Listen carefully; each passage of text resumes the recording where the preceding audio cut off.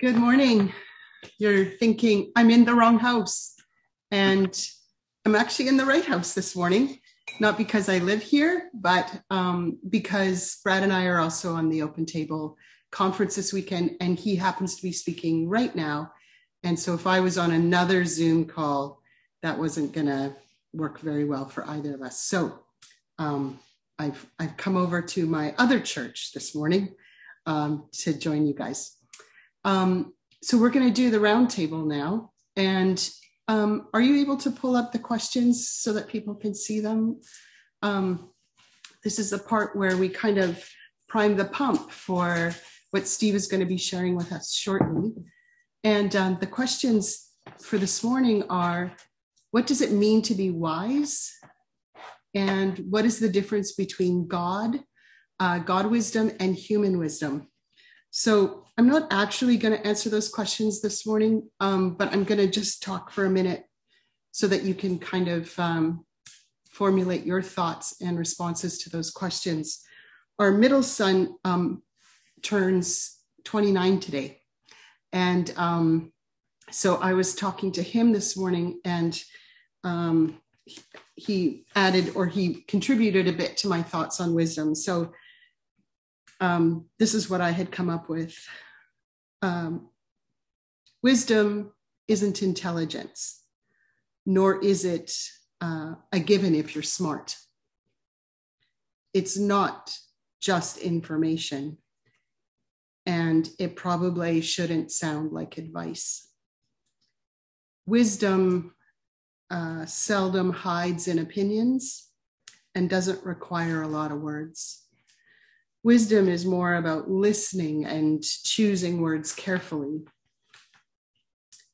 Wisdom might come from your gut or your heart or your knower. Thank you, Sarah. It's not usually loud, but it can be. And it's often just above a whisper or a niggling or a vibe. You won't learn it in a classroom unless experience is your teacher. And wisdom is a gift you can cultivate and nurture.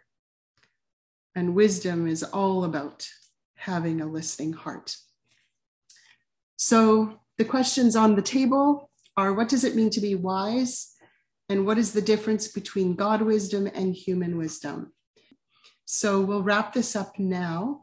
And we'll move to communion, right? Unless you want to pray for peace in Ukraine right now. As a half Ukrainian person, I wondered if that might be a cool thing to do. I am probably more than half Ukrainian. Really? Yeah, I'm probably about 95%. Wow, then you should definitely do So, yeah. Okay. So I sprung that on you, sorry. It's okay.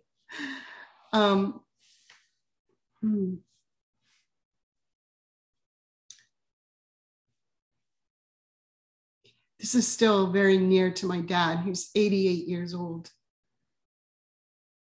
And 78 years ago, he was the little boy fleeing from the Ukraine and trying to find his way with his mom and his grandma and his siblings to Poland. The same track. 3/4 of a century later, and we are back to the same spot.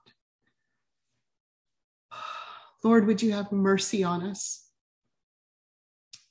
for just being hamsters on a wheel that just revisit and go over the same things over and over again, and you think that violence and power are the answer to what ails this world, when clearly the answer is you.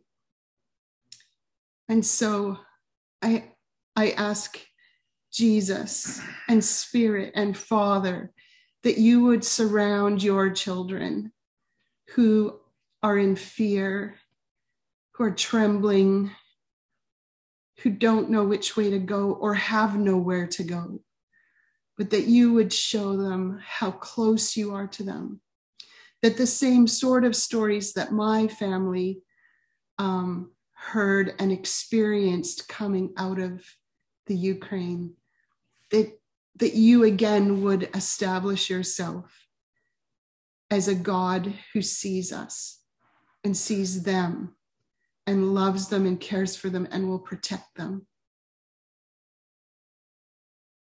And Lord, for those of us who are just carrying the grief of this in our hearts, I ask that you would lift the burdens from us, not so that we won't be in tune, but just so that we won't be overwhelmed.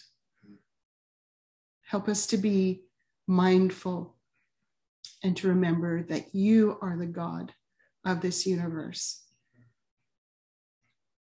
and that you are the one who is watching over all of this. In your name we pray. Amen. Amen. Thanks. Sorry about that.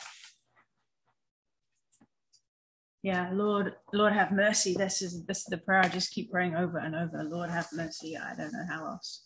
Like, the words are very hard to come by. Okay, we're going to take communion, and in taking communion, we join together as one body here, but also we join with one body around the world, like everybody who is doing the same thing today in their own ways. We join with them because we are one family, we are one body, and together we are connected with Christ in this moment of taking communion. So let's pray. Loving God, through your goodness, we have this bread and juice to offer, which has come from the earth and human hands have made. May we know your presence in the sharing of it, so that we might know your touch and presence in all things. We celebrate the life that Jesus has shared among his community through the centuries and shares with us here and now, made one in Christ and one with each other. We offer these gifts and with them ourselves, a single living act of praise. So let's just eat and drink together.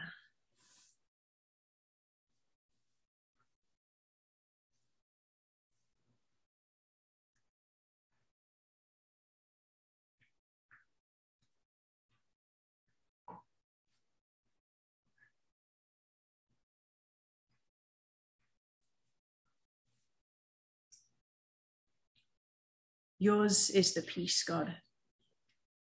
Yours is the mercy. Yours is the seed and yours is the growth. Yours is the water, yours is the thirst. Yours is the wild and yours is the tame. You are within me, God, and within all creation, and you are beyond. Shape and fill me this day and all of creation with your grace. Amen. I am going to pray for Steve, and then I am going to read the passage we're playing. We're playing shuffle the people along the sofa, and I'm going to invite Steve to come. Like when the music stops, move along one couch. We've sorted out how to change the screens by just being in the same home. Right. So God, I thank you for Steve. I thank you for the words that he's put together for this morning. And I pray, God, that you would encourage his heart. You would encourage our hearts, and you would speak to us today. Again, Lord, we just ask for your mercy. Amen. All right, so the gospel passage this morning is from Luke 7, and it starts in the middle of a story with, so off went John's messengers. But it's like, they've been there, they've been doing something, and now off they go. Jesus then began to talk to the crowds about John. Why did you go out into the desert? He asked. What were you looking for? A reed swaying in the breeze? Well, then what did you go out to see? Someone dressed in silks and satins? See here, if you want to find people who wear fine clothes and live in luxury, you better look in royal palaces. So what did you go out to see? A prophet? Yes, indeed, and more than a prophet. This is the one of whom the Bible says, look, I send my messenger before my face. He will get my path ready ahead of me. Let me tell you this, he went on. Nobody greater than John has ever been born of woman. The one who is least in God's kingdom is greater than he is. When all the people and the tax collectors heard that, they praised God for his faithfulness. They'd been baptized with John's baptism. But the Pharisees and the lawyers who had not been baptized by John rejected God's plan for them. What picture can I use, Jesus continued, for the people of this generation? What are they like? They are like children sitting in the square and calling this old riddle to each other. We piped for you and you didn't dance. We waited for you, we wailed for you and you didn't cry. When John the Baptist came, he didn't eat bread or drink wine, and you said, he's got a demon. When the Son of Man came, eating and drinking, you say, look, a glutton and a drunkard, a friend of tax collectors and sinners. And wisdom is justified by all her children. Have fun with that. So off went John's messages. What a great place to start. Awesome. Okay. Well, good morning. For those of you that don't know me, my name's Steve Mitchinson. And I realized that sort of over the time since we were really meeting in person, there's lots of people who've joined our church that I haven't met in person. So really looking forward to that. I'm a bit of an introvert by nature. So if you're in the same building and you don't know me, come and say hello, and I'll try to do the same. Okay, Josh, if you can just pull up the title. There we go. So I've entitled this talk, "A Woman-Born Son of Humanity." It's sort of a play around with what we've heard before of Jesus describing himself as the Son of Man. And, hopefully it will be clearer what I meant when I got to the end of it. But the subtext was, things don't always look like we expect. Now, we're going to be using words like man, woman, human, humanity, and sometimes that gets a little confusing. So I just want to let you know where I'm coming from in this, that I don't believe that God is male or female necessarily. Maybe both or maybe neither. So that's the background of where I'm coming from with this. So I'm kind of a 58-year-old guy, so I'm quite likely to refer to God as he, but that's not what I mean. So you can replace it with whatever feels right to you. Okay, so today we're going to be looking at a couple of passages as part of a series running up to Easter, which is entitled Christ at the Center, with the subtext being every story tells his story. So this is a reference to how the whole arc of history and Old Testament scripture points towards the moment when Jesus would finally come in person and show what God is really like, revealing his true nature. So this is what my friend Brad Jerzak calls the Emmaus Road approach to reading scripture, where following his death, the unrecognized risen Jesus meets two travelers on the road to Emmaus in Luke 24, and beginning with Moses and all the prophets, he explained to them what was said in all the scriptures concerning himself. So the whole of scripture is the story of Jesus, pre-existent before the cosmos, the Son of God and the second part of the Trinity. Yet he empties himself into his own creation, is born of a woman, and steps into human history, and as Philippians 2 puts it, is fully human and fully divine. I could probably drop the mic at that point, because I think this is more mystery and revelation than our human minds can really comprehend, and we've only just got started. It's interesting how things don't always become clearer through revelation. Sometimes it just raises more questions. So having Jesus at the center of who we are as a community sounds important and something we ought to be doing. What, however, does this mean? And what would it look like if we were doing it? Now, please don't hear any suggestion that we're not doing it. I'm simply asking what has become known as a rhetorical question as part of the exploration process. So things don't always look like we expect them to. For instance, what should church look like? Now that is a church, right? Here's a picture of a church I grew up in. It's a 12th century building with worship in a high Anglican tradition. And you might see beautiful, inspiring architecture or a cold, uncomfortable relic with hard pews and no bathrooms. Actually, on both accounts, you'd probably be right. So it's definitely go to the bathroom before you come to church thing, right? Okay, so moving on. Of the Anglican liturgy and worship style, you could see beautiful imagery designed to point us to God, or evidence that the Anglican Church never really reformed. They just got rid of the Pope and kept everything else. However, what I remember was a warm and loving community doing life together with Jesus at the center, inspired by the Holy Spirit, something that I saw and experienced rather than had explained to me. Now, I think it's essential that we have a high view of who Jesus is. But that means we must have an encounter with the full breadth of who he is, both the humanity and the divinity of Christ, the eternal God-man. Now, this involves an encounter with the spiritual and the supernatural, as well as the very earthly issues of humanity and the questions of human existence. We are each created in the image of Jesus. And as C.S. Lewis suggests, the next person in front of us is the holiest thing we will see today. So have a look at the person in front of you. That's the holiest thing you're going to see all day. I've got 3 to choose from here. I'm not sure who's who's the holiest. Oh, I think it's probably my wife, because she sounds like the Holy Spirit, right? But also remember that person also shares the common issues of the human condition, as well as the divinity of our Creator with us. So the underlying theme of this morning's journey is wisdom, and thank you for all those comments. I don't really have anything to say about it, but I'm grateful for your thoughts. And so the underlying theme of the morning together is wisdom, and how things don't always look like the way we expect them to. Our own expectations and our cultural lenses might prevent us from seeing something right in front of it, even when it's fully revealed. Now, I don't know about you, but I don't feel qualified to speak about wisdom. And your comments kind of confirm that in me. I was asked a few days when I was explaining that I was preaching on wisdom, whether I felt wise. I laughed, because humility prevented me from saying yes, of course. Deflect. I guess I have some wisdom if it's defined as knowledge that's gained by having many experiences in life. But the journey of life and any study that I've ever done shows me that I know and understand way less than I thought I did. Maybe more importantly, though, it's okay to embrace this mystery. Now, doubt plays a part in this process, as Nathan shared with us a couple of weeks ago. If there's no doubt, we won't ask questions or search for answers, and possibly, therefore, remain stuck in our own preconceptions.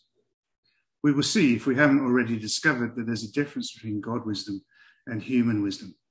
And being wise is not defined by the number of certificates we have on our wall or the human accolades we receive. So let's look at that first passage from this morning that Sarah just read for us earlier. Yeah, so John the Baptist's messengers disappeared. Here we join the story when John, I'm going to say Baptist because I'm English rather than baptizer. I can't, baptizer doesn't sound quite right with an English accent. So John the Baptist is in prison for speaking out against Herod, and it seems he has some doubts about whether Jesus was the Messiah he believed was to come. So he sends 2 of his disciples to find out. The question they were to ask was, are you the promised one? Or shall we keep looking for someone else? Mm-hmm. Jesus, as he so often didn't give a yes or a no answer. Mm-hmm. He said, go back and report to John what you have seen and heard. The blind receive sight, the lame walk, those who have leprosy are cleansed, the deaf hear, the dead are raised, and the good news is proclaimed to the poor. Blessed is anyone who doesn't stumble on account of me. Now, I suspect that the reason for John's doubt is that Jesus didn't look like he expected him to. He hadn't come in power and sovereignty to overthrow the Roman authorities, but was as quietly as he could manage, serving others and caring for the sick and suffering. So his answer to John says, the signs of the kingdom of God are here if you choose to see them. Something supernatural is happening. Now what do you think? Jesus doesn't come in privilege and power. It was of these things that he emptied himself when he came in his incarnation. He comes humbly as a human being, addressing some genuine issues of the human condition, namely the physical pain and suffering of those around him.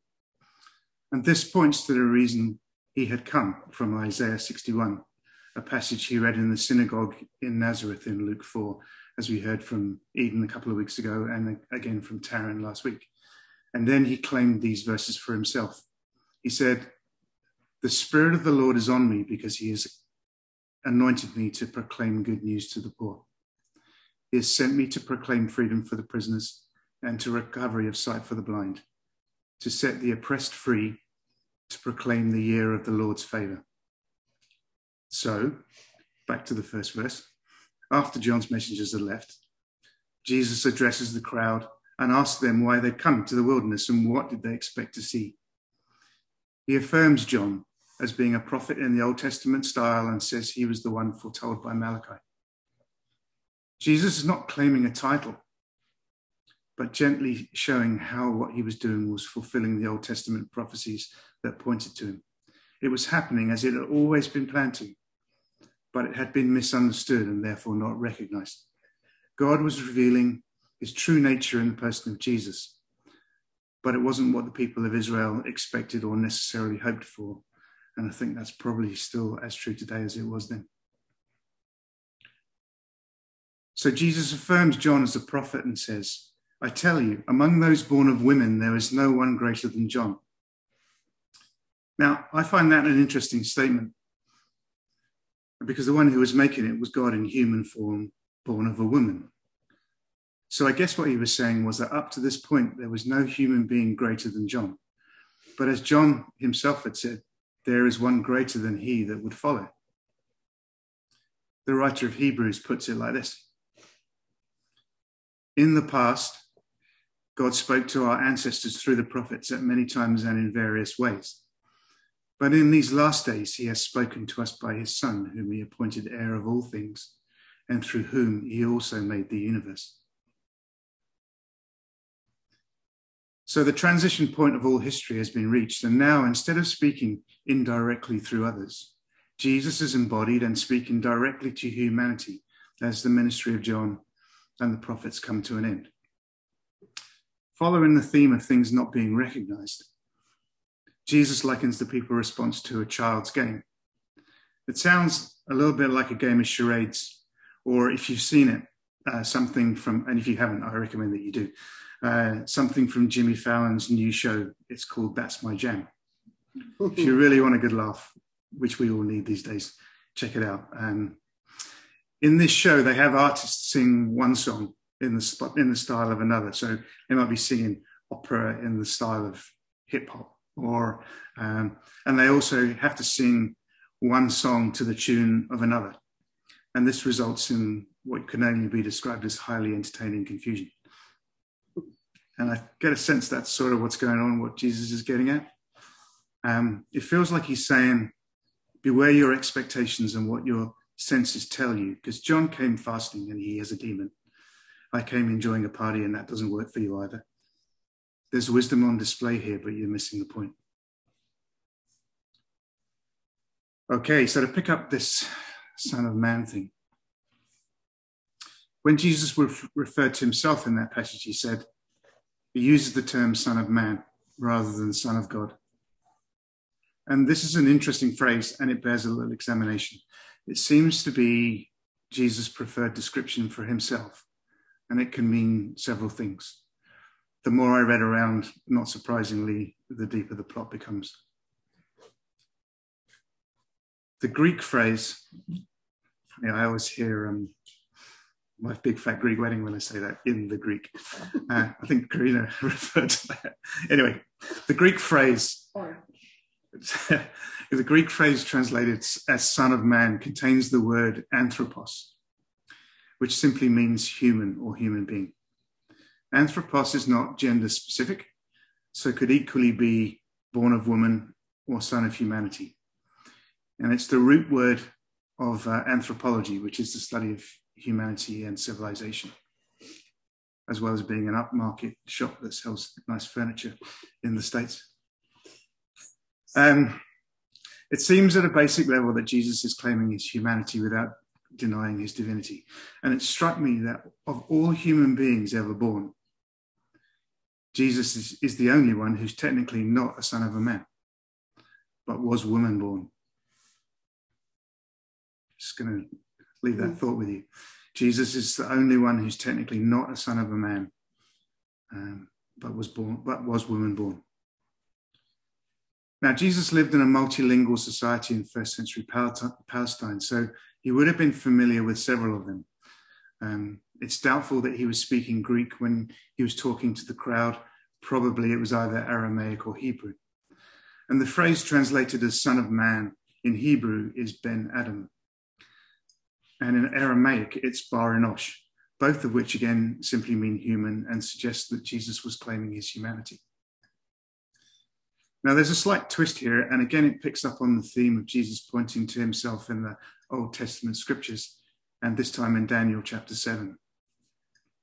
This is part of Daniel's dream, who was in exile in Babylon, and it might help us why what Jesus was doing didn't quite fit with the expectations of what the coming Messiah should look like. And it says this: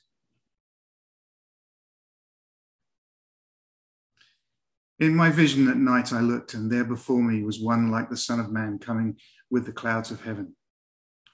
He approached the Ancient of Days and was led into his presence. He was given authority, glory, and sovereign power, and all nations and peoples of every language worshipped him. His dominion is an everlasting dominion that will not pass away, and his kingdom is one that will never be destroyed." Okay, so here's the twist, and one that I'm grateful for those clever people who can look at these issues in the original language. I wish those were skills that I have. I probably don't have enough life left to learn Hebrew and Greek and all that. So anyway, I'm grateful to the people who can understand that. One suggestion is that if Jesus had been speaking Hebrew and used the phrase Ben Adam, he was merely saying that he was human. If he spoke in Aramaic and used the phrase Bar Enosh, he was doing the same. If, however, he'd been speaking in Hebrew and switched to the Aramaic phrase, the language of the original prophecy, the suggestion is that he was pointing to his divinity, and it would have been something that his audience would have picked up on. Either way, it shows the intentionality in Jesus' revelation of himself, and also the gentle way that he did it, by pointing to the scriptural references that were being fulfilled by him. And as I said before, all this was happening as part of God's plan, which was unfolding. Unfortunately, some of what was happening defied understanding at the time and continued to be misunderstood over the subsequent centuries. It seems that when we try to replace mystery with certainty, our biggest problems arise. So this brings us to our second passage, and you'll be pleased to know there were 4 passages, but I'm only doing 2. I realize this, at this point there's been a lot of talking, so I take a breath and we'll just dive in to the second passage. This brings us to our second passage from 1 Corinthians chapter 2, where Paul writes to the church in Corinth, answering some questions they'd sent to him. He was addressing a culturally diverse church, and his answer was suggesting unity, not uniformity within the body. He addresses leadership issues and faction within the church, and he compares human wisdom with God's wisdom. He speaks about how wise human thoughts and philosophy can appear, but can be completely wrong. In other words, things aren't always what they seem to be. Or for fans of The Princess Bride, I don't think that means what you think it means. Always good for an eye roll in our household, that one. You keep using that word. I don't think it means what you think it means. Inconceivable. Karen's rolling her eyes and hanging her head here, and on my left you can't see it. She says, "I hate that film." She hates it. In the world that doesn't like it. So anyway, moving on. 1 Corinthians chapter 2. I'm just going to read this for you, and this slide will come up. "This is how it was for me too, dear family. When I came to you, I didn't come and proclaim God's mystery to you by means of a superior style of speaking or wisdom. No, I decided to know nothing in my dealings with you except Jesus, the Messiah, and especially his crucifixion. I came to you in weakness, in great fear and trembling. My speech and my proclamation were not in persuasive words of wisdom, but in transparent proof brought home powerfully by the Spirit, so that your faith might not be in human wisdom, but in God's power. We do, however, speak wisdom among the mature, but this isn't a wisdom of this present world or of the rulers of this present world, those same rulers who are being done away with. No, we speak God's hidden wisdom in a mystery. This is the wisdom God prepared ahead of time before the world began for our glory. None of the rulers of this present age know about this wisdom. If they had, you see, they wouldn't have crucified the Lord of glory. But as the Bible says, human eyes have never seen, human ears have never heard, it's never entered human hearts all that God now has prepared for those who truly love him. And that's what God has revealed to us through the Spirit. The Spirit, you see, searches everything, yes, even the depths of God. Think of it this way.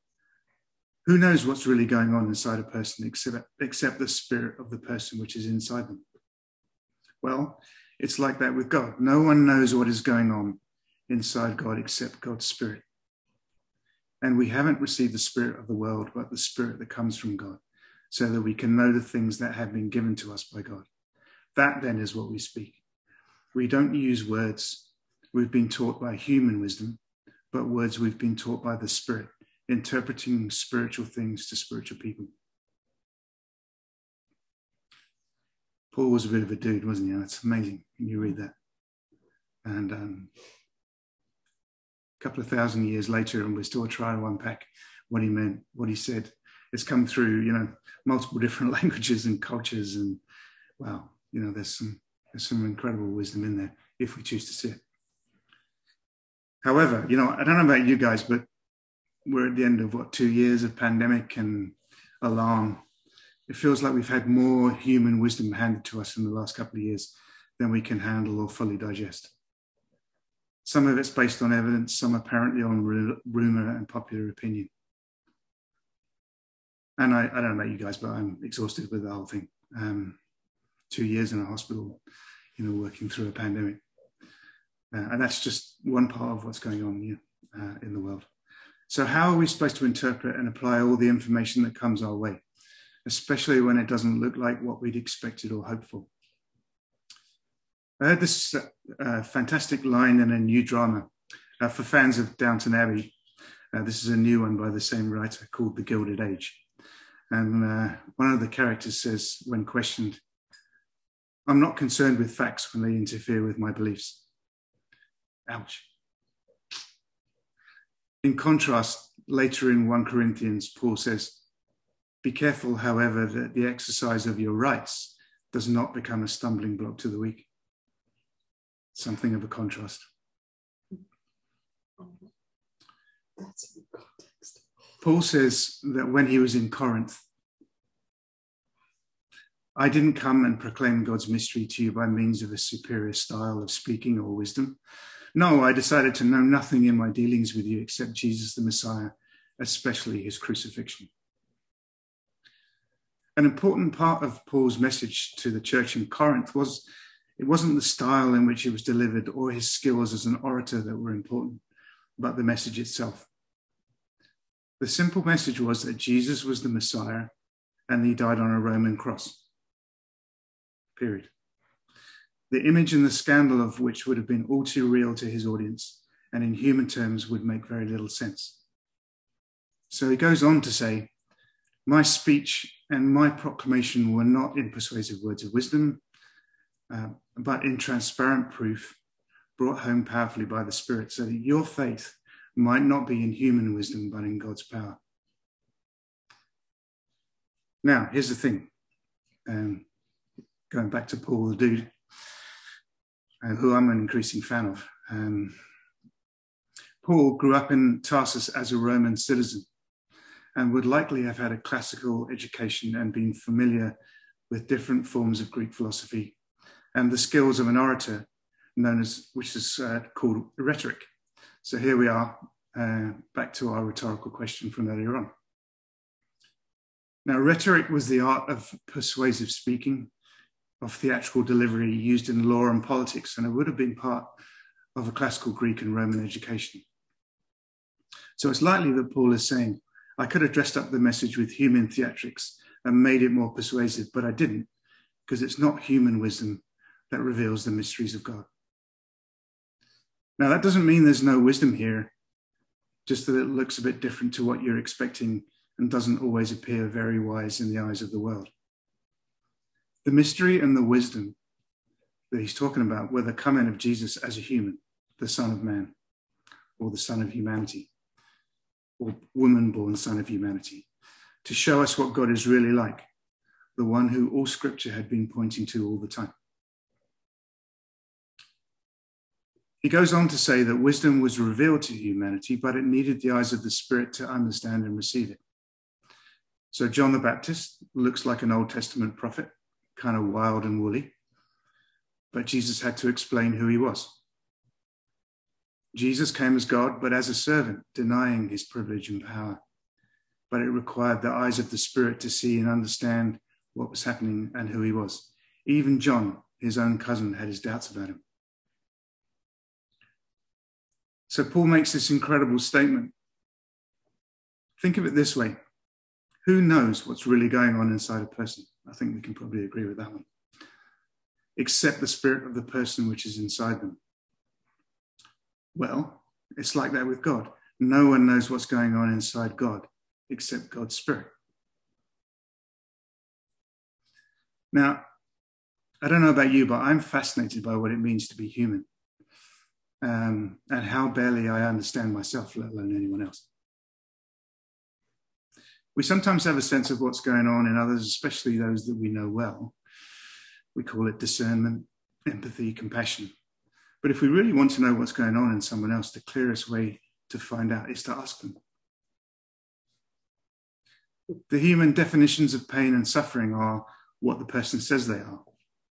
So if they don't tell us, we won't know. It needs explanation and revelation. So fortunately, Paul tells us we haven't received the spirit of the world, but the Spirit that comes from God. So we can know the things that have been given to us by God. So fortunately, there is a way for us to understand the things of God, but it requires not the spirit and wisdom of the world, but the voice of the Spirit of God. Now, there may be nothing wrong with human wisdom, and I'm all in favor of learning. But we must acknowledge to ourselves that human wisdom has its limitations. And at any given point on the journey, it's the best we know at that point. And, after 30 years in medicine, I find myself saying increasingly, I don't know. Now, that doesn't mean that I should, if it's something that I should know, then I should go away and find out. But often there just aren't answers to those questions. And we can't pretend that science has them, because it doesn't. It's just the best that we know. The good news is that we are all spiritual people. And because that is how we've been created, so we all have the ability to see and understand the things of the Spirit if we choose to do so. All right, so the next word says conclusion. So we're going to wrap this up now. There's no more passages to read. And I think that's probably quite enough for one morning. To pull this all together, it seems to me that to meet Jesus is to have an encounter with him. And to have Jesus at the center of our lives and our community requires that ongoing living encounter with the full humanity and full divinity of Jesus. Jesus was human enough that he was able to die. But in his full divinity, death couldn't hold him, so he was raised to life. I increasingly wonder if the most human thing we ever do is to die. It's life at its most fragile. Maybe that's why we fear it so much and can embrace it so little. The Gospels show us a very human Jesus who did divine things. He had friends and family and companions. He felt emotions, hunger and thirst, was born of a woman and died on a cross. He showed us the very best of what it means to be human by coming as the woman-born Son of humanity, and invites us to embrace it and him. The medieval mystics had a concept of life being a union of relationship where an encounter with Jesus transformed their whole lives and purpose. There was a German dude called Meister Eckhart in the 13th century, and he talked about having Jesus born in the ground of our souls. That's a really cool phrase. Having Jesus born in the ground of our souls. And this isn't something that we can make happen, but we can prepare that ground as best we can and make an invitation to Jesus. I wonder if the more we encounter Jesus and are inspired in wisdom and understanding through the Spirit, the more we become like him. And then we can realize the full potential that lies within our humanity, created in the image of God. We are, after all, the sons and daughters of the woman-born Son of humanity. So to emulate him through an encounter with him provides a purpose for our lives worthy of the undertaking. And thankfully, it also provides us with a way of doing it. So I think in days gone by, I would have sung this to you, but Zoom doesn't allow it. So I'm just going to read a song or read a couple of verses, because I think the best way to close a talk about an encounter with Jesus and having Jesus at the center is for us together just to invite him to be there.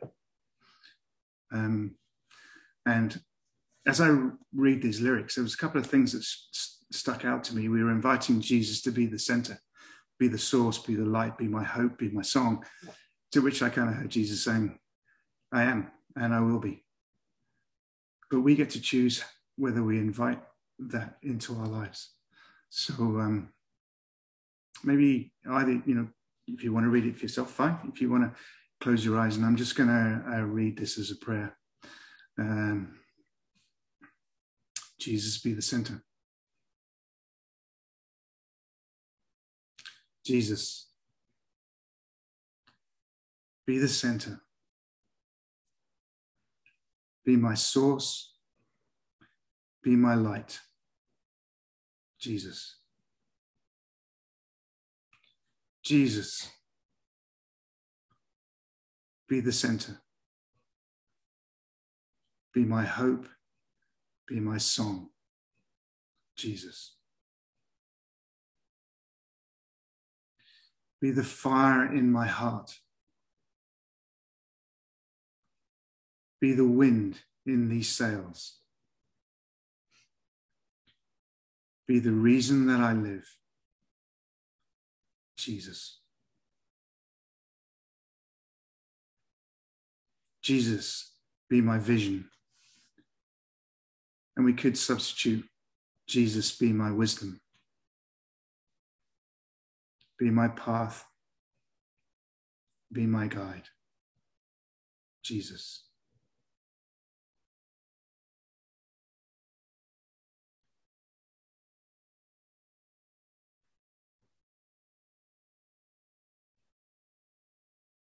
And there's something beautiful about a spirit-filled silence. I'm not sure that silence on Zoom is all that edifying, but sometimes when we just stop talking and listen is where the voice of wisdom speaks. So I pray for us all today, my brothers and sisters on this journey, those that I've met and those that I've yet to meet, and those that have even yet to come, that we would truly be a community that with Jesus at the center. And what people see on the outside is what's coming from our hearts, because it's inspired by an encounter with our living, risen, woman-born Son of humanity. Amen.